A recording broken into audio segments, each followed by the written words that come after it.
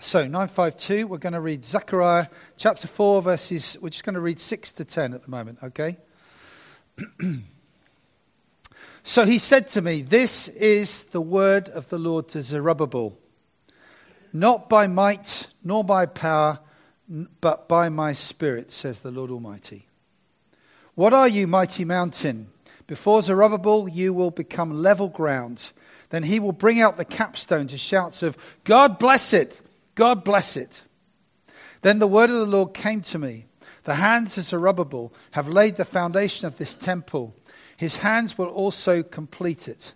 Then you will know that the Lord Almighty has sent me to you. Who dares despise the day of small things? Since the 7 eyes of the Lord that range throughout the earth will rejoice when they see the chosen capstone in the hand of Zerubbabel." I'm going to start with this picture. You may have come across this lady before in the previous 90-odd years of your life. What an amazing lady she is. Isn't she a beautiful, beautiful lady? And beautiful because of so many things, isn't it? Not just what she looks like, not because of the thing that we're all going to watch this evening, apparently, showing the fun side behind the duty, but the way that she is with so many people. And we honour her. I think it's an amazing opportunity next weekend, isn't it, to honour her. And even if we're not joining up with others, we're trying to encourage people in the streets or with your neighbours. Just spend a bit of time saying thank you to God for this amazing lady. She is an incredible leader, an incredible lover of Jesus, isn't she? I think she's an incredibly funny person to be around as well. I think she's got quite a sense of humour. She's able to deal with people in lots of different ways. I love the story in 1964 of this guy chatting to the Queen, the Royal Variety performance, a guy called Tommy Cooper, comedian. And he asked her if she minded answering a personal question, to which she said, "No, but I might not be able to give you a full answer." To which he said, "Do you like football?" asked Cooper. "Well, not really," the Queen replies. "Well, in that case, do you mind if I have your cup final tickets?"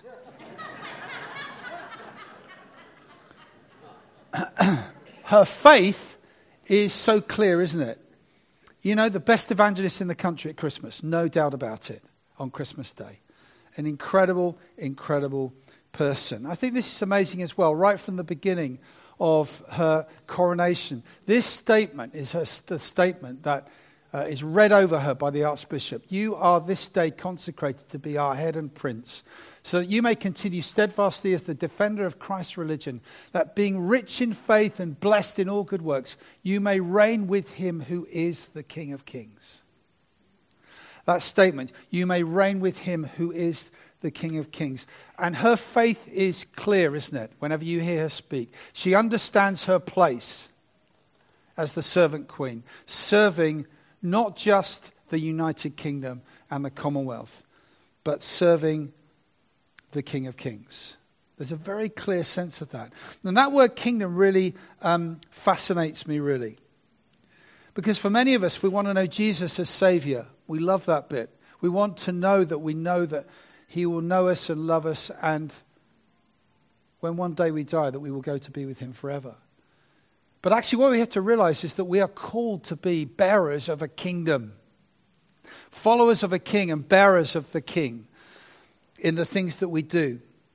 That's when we invite Jesus in. We say, in a sense like the Queen, we say that we would walk, we would live with the King of Kings and follow him.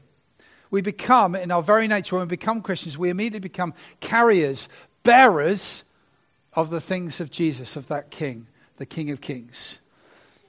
And it's interesting, isn't it, that even the Queen herself signs all her notes, "Your servant Elizabeth." And I've been really gripped the last few weeks. If you've been here, if you haven't, we've been looking at the book of Philippians. And in the book of Philippians, the verses that have really jumped out and hit many people are those verses like, "To live is Christ and to die is gain." A couple of weeks ago, when Mary was talking about the servant-heartedness of Jesus, who emptied himself and became like us. And now we are called to serve like him.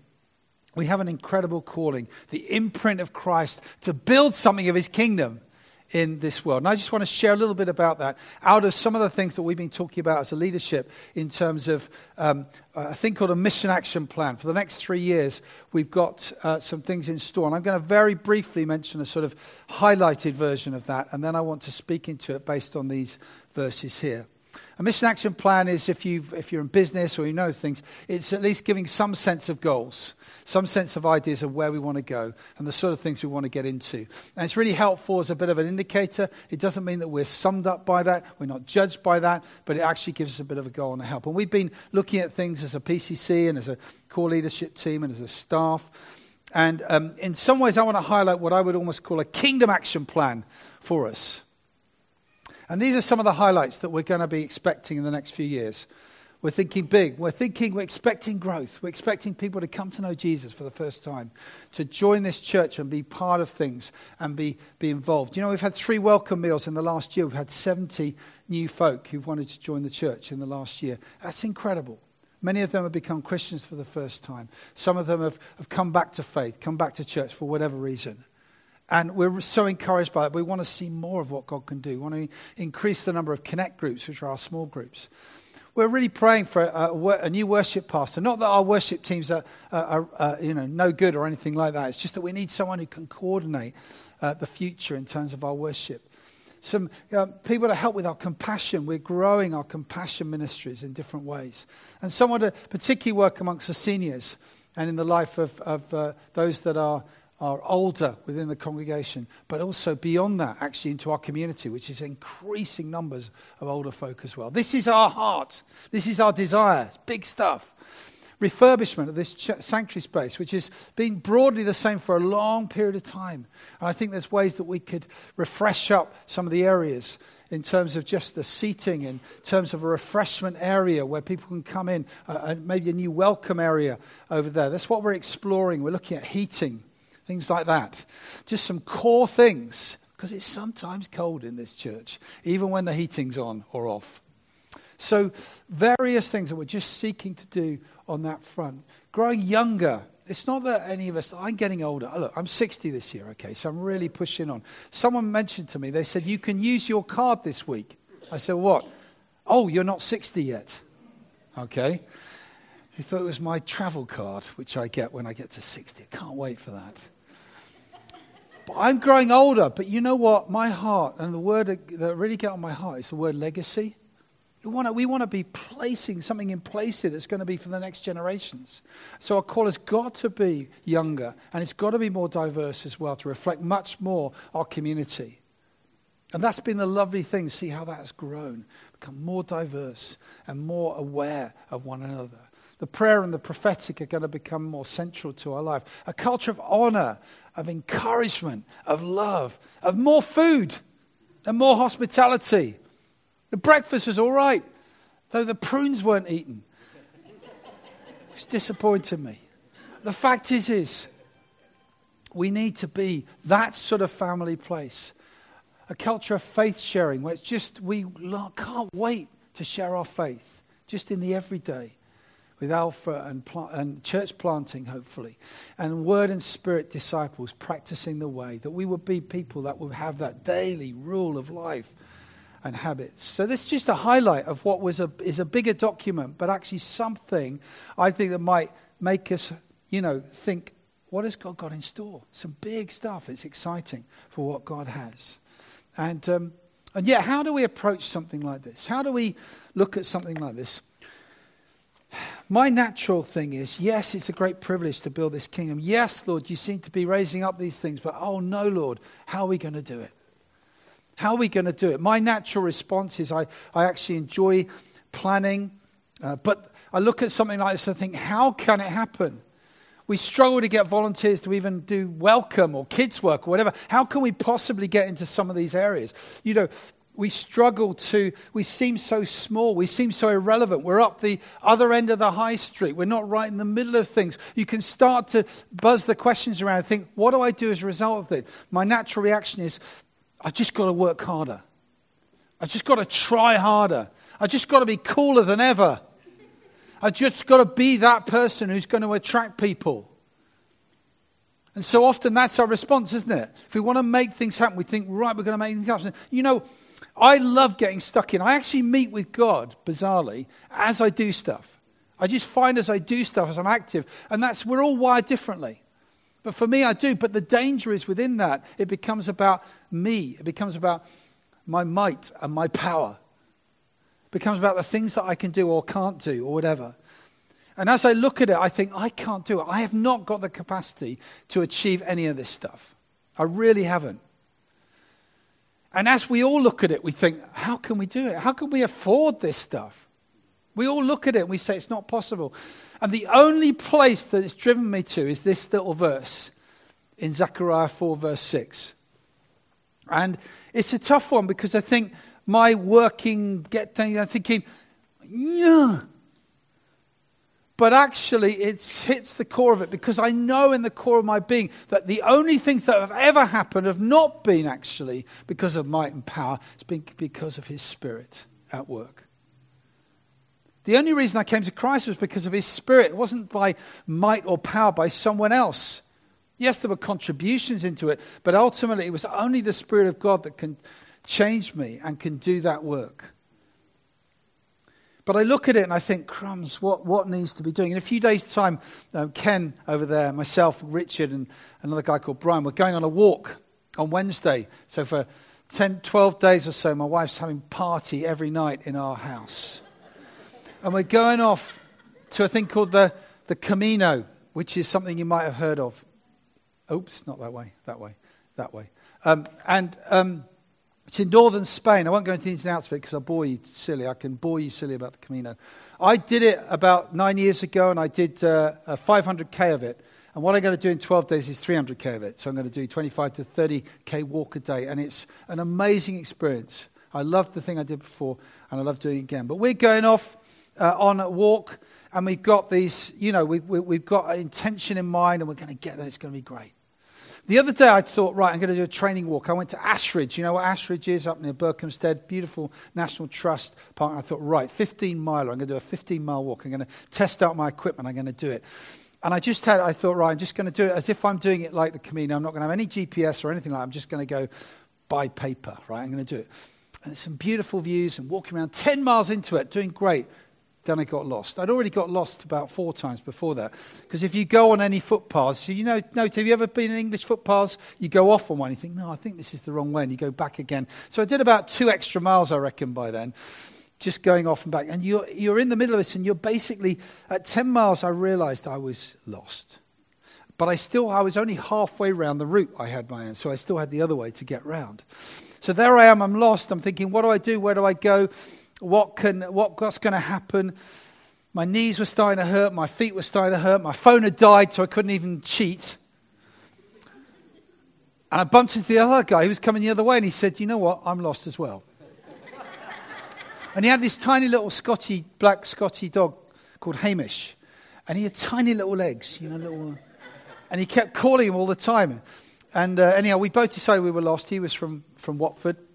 That's probably why he was lost. But anyhow, he stopped in, and we started on a journey together, the two of us. And then within a few minutes, we realized we were both lost and still didn't know the way back. So fortunately, a runner came past, and he told us exactly where we needed to go. And eventually we got back. I left at 11:45 from the one place, and I got to my car at 6:45. It took me 6 hours. Jenny, stop laughing. It was a serious moment in my life. All I'm saying that is leading a church is often like that. You think you know where you're going, and there's some beautiful sights, and there's some amazing things, but very often things take you off in one direction. You come back to it, and then you move back into what you think is right, and then you realize you're lost. And then you bump into someone else, another leader in the church, and they feel like they're lost as well. Or you meet other leaders, and you ask them what they do, or how they do it, and they go, well, we're lost as well. We haven't got a clue either. The fact is, we're lost. Actually, the other day I heard, and it's probably a bit unfortunate if you're a Liverpool fan this morning, but I heard an interview the other day with that famous German theologian, Jürgen Klopp. And he was asked the question, he said, tell us about leadership. what advice would you give to other leaders? He said, I have no idea. I have no idea. I have no idea how to, I don't know. Sorry, that's my attempt at Jurgen Klopp. But he said, I have no idea what to do. He said, but one thing I would say is, you listen. You must listen. You must listen to those that you are working with. You must listen. And if the better you listen, the better leader you are. Didn't help last night, but anyhow, the point is. The fact is the harder you try, the more you realize you need the Holy Spirit.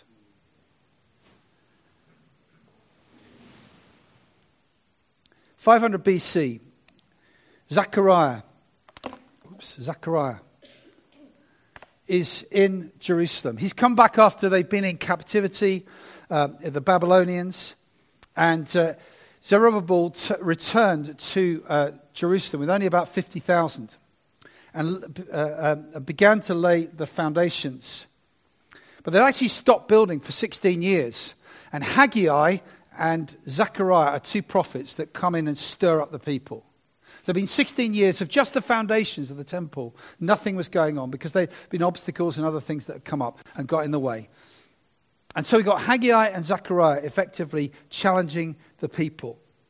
And now we see encouraging the people is Zechariah. And the summary of the book effectively is saying, look, you are carriers of God, the kingdom of God. And you need to build this temple. You need to rebuild it. You need to build it in the way that's right. And he has these 8 messages, 8 visions. And this is the 5th message here, where he says this statement, this is the word of the Lord to Zerubbabel, not by might, nor by power, but by my spirit, says the Lord Almighty.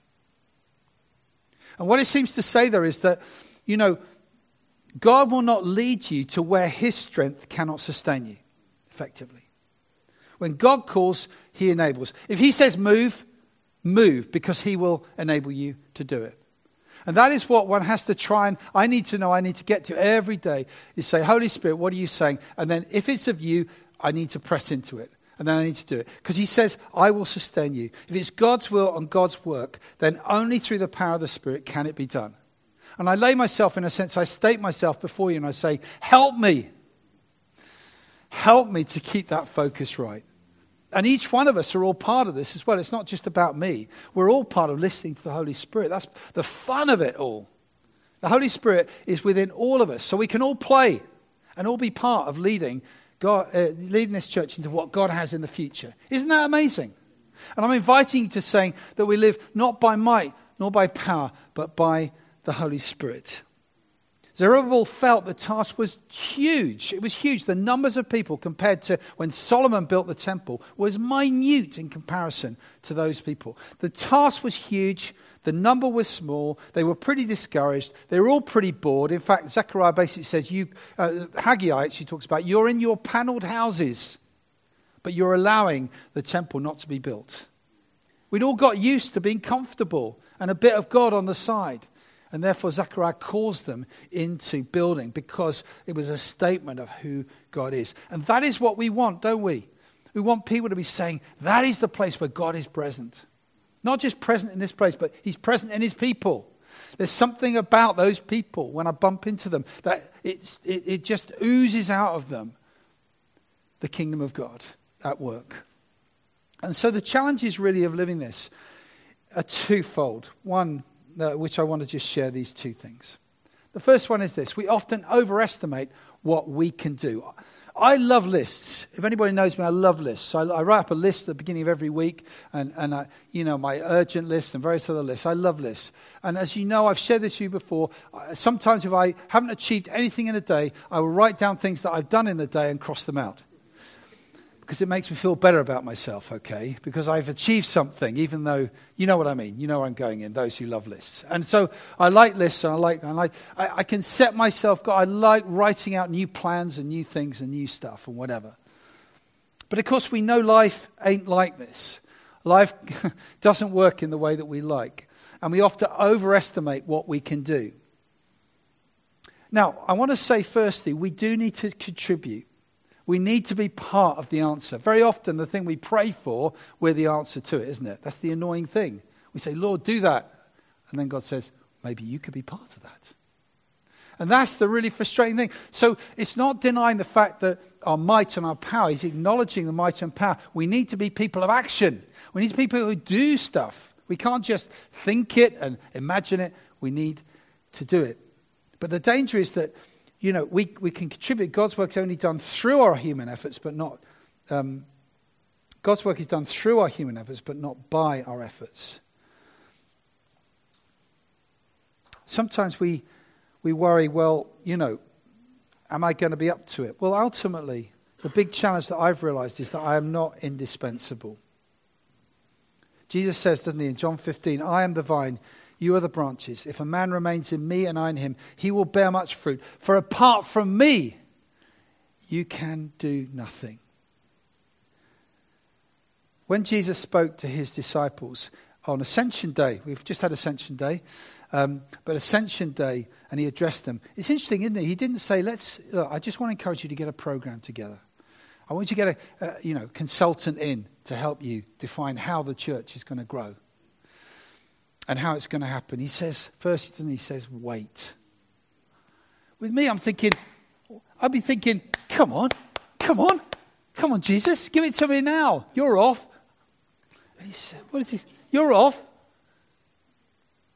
He says, wait. And I think probably the thing which is going to be fun for me, wandering away for a few days, is actually the timing of it's really great because it's like I know, even though I'm walking, I've got to wait. I'm actually seeing it as an opportunity to wait. Maybe I feel this summer is a time where we're waiting on God, saying, God, what have you got for us? We'd love to see even a fraction of these things, but Lord, we've got to wait on you. And Jesus says to them, wait. Wait for the Spirit. And maybe, to be fair, sometimes we need to give more time in our services just to wait on God, to be quiet. And we're going to give a space in a moment for that. Because, brothers and sisters, we need a fresh touch of the Spirit, don't we?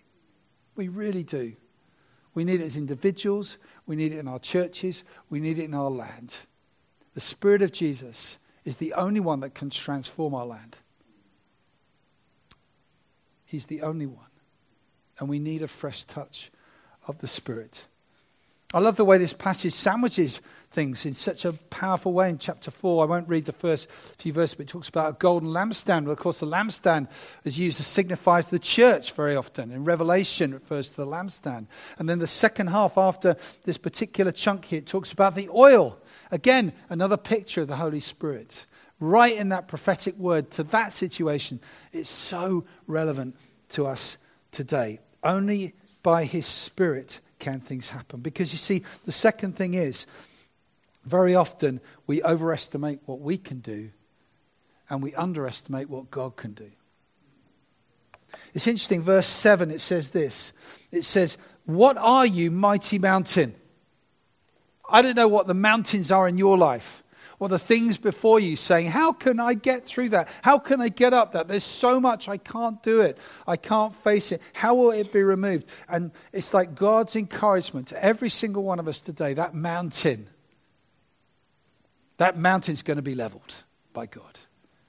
The mountain's going to be leveled because he promises here, he says, mighty mountain, before Zerubbabel, you will become level ground.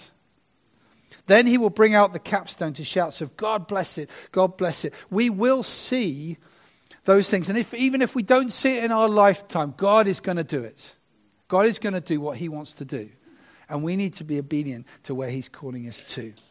It says, the hands of Zerubbabel have laid the foundation of this temple. So it's like a word to say it will happen. His hands will complete it. And then the capstone, which is the key final piece, is brought and everybody will go, yay! God has blessed it. Now, I think we're in a stage where we're saying, I feel God is saying to us, yeah, good ideas, but are they God ideas? And that's why we have to wait. Even the things I wrote down earlier, God might have bigger plans than that. We might be just confining him within a small little box. He may be saying there's more. He may be tweaking things. That's fine. We're led by the Spirit. But he's saying, don't look to the mountains. Don't try and, if you like, claim them all and deal with them all yourself. But focus on the promise that I can do all things through him who loves us. And I love the way as well it talks about there in verse 10 about it says, who despises the day of small things? You probably heard that phrase as well. And isn't that amazing, the fact that, let's face it, the church is a lot smaller than it was. It's funny actually, quite recently I was talking to another vicar who I knew when I was at college. I hadn't seen him for 30 odd years at Vicar Factory or Theological Cemetery that I was at with him. Wycliffe Hall, brilliant college. But he said to me, he said, Andy, when you were back at college, I remember you were really so keen to change the whole of the country, to change the world. You and a bunch of others. We were the sort of mad little ones, the young ones. And we had a vision of what we wanted to see. He said, it hasn't worked out, has it? Hasn't worked out how he thought. It was quite a tough thing to say. He was quite cynical about it almost, saying, and I said, I still believe that. I still believe that. Yeah, the church might seem smaller, and it is, supposedly, in terms of those that attend. It might seem that we're irrelevant. It might seem we're on the edge. But hey, we've got a big God, haven't we? Because that's what it's saying, not by might, not by power, but by my Spirit. And that's what he's calling us into. We have a God. You see, it's not the smallness that's the issue. It seems to me it's more the belief that we are small that is the issue. And maybe it's that we need to change our focus. Like Gideon in the Bible as well, to use an illustration. I could go on for ages, but I'll try not to. But Gideon, when God is fighting the Midianites, an army of 135,000 with 32,000 men, you thought, well, that's a pretty big battle in itself. And God asked him to reduce it to 300. And so 300 take on that army 450 times larger than that. And God says to Gideon, you have too many men for me to deliver Midian into their hands, in order that Israel may not boast against me that her own strength has saved her. Announce now to the people, anyone who trembles with fear may turn back and leave Mount Gilead. You know why he keeps it small? Is because we're never too small for God to use. But maybe sometimes I can be too big for him to use. And I can get in the way. And so the challenge to me, this is a sermon to me. In fact, even this morning I've struggled with a number of things. I've thought, I'll moan about this and that and whatever. I've really struggled.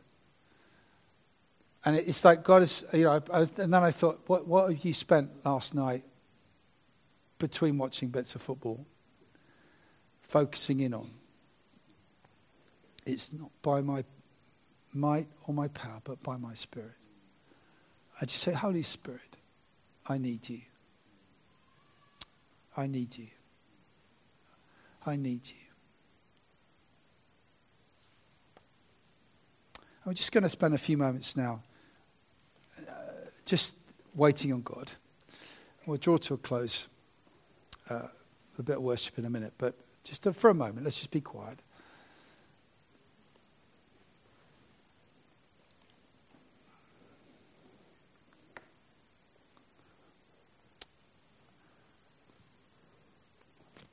And firstly, really, when I talk about the Holy Spirit, I know for some of you here, it's like, oh no, he's going on again. But I want to say, this isn't anything to do with some new idea to get everybody buzzing or make church live there. This is someone in the Old Testament, a long time ago,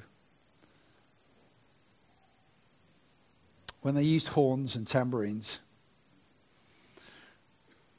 And he reminds us, we cannot do it ourselves. And the church cannot grow. And that we cannot live lives of spiritual abundance without the Holy Spirit. And so you might find it helpful. For me, I've got to put my hand on my own heart. And I'm just going to ask for the Holy Spirit to fill me afresh. Because I'm tired. I'm weary. We're all trying our best to work this out and to live this out. We need a fresh touch of your Spirit. So Holy Spirit, come. I'm just going to wait for the Holy Spirit to come.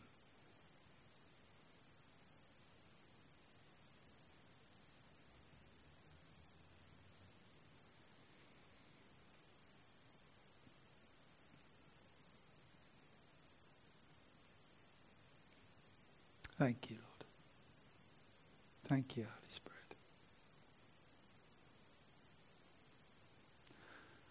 Maybe for some of us, we have to lay down the truth that we've tried it all ourselves. We tried to do it for ourselves.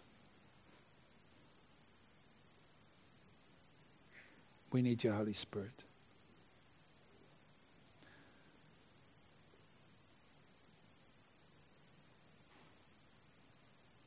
For some of us, we need to repent of that and say, Holy Spirit, I need you. Fill me up. Fill me up. Fill me up.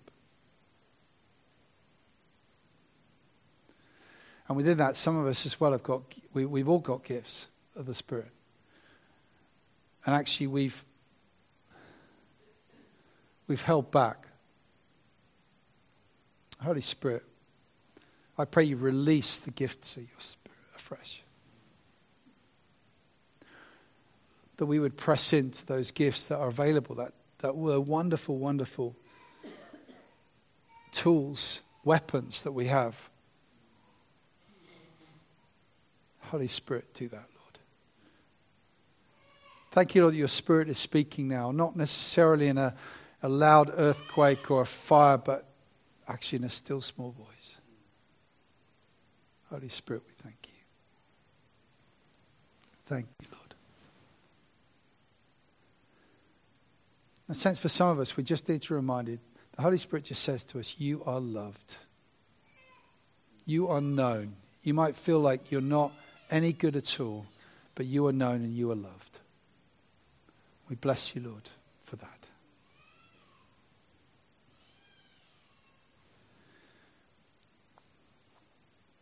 Some of us are facing mountains in our lives. Jesus wants to say to you, we're going to get those mountains leveled. But trust me. Maybe just say, I freshly trust you. Freshly trust you for those mountains. They will be leveled, and you will see the kingdom built like they were built in Jerusalem. They'll be rebuilt. Thank you, Lord. Finally, for some of you, you actually need to step up. You need to step out of just the comfort paneled rooms, as Haggai would say. And God is calling you to step into his purposes. You've been holding back for a variety of reasons. For comfort, for the fact that it's the easy life. God is saying, step into my purposes, Lord Jesus. So I pray that as well over us. And thank you, Lord, that your purposes are good. As we read earlier, you are good. You are good. Thank you, Lord. Thank you, Lord. Lord, thank you for this family, Lord. Thank you for every single person here. Thank you, Lord, for those that are still trying to work out what this is all about, who are here. Lord, I pray that for each one of them, they would know that God is pursuing you by his Spirit. And he loves you. And he is enough for you. Just say yes. So, Lord, I pray now as we worship and draw things to a close, Lord, I pray you minister to our hearts, Lord. And help me, Lord, to hear your voice better, to be sensitive to what you're saying. Not just because I happen to be the vicar, but actually because I am your son. And you love me just as I am.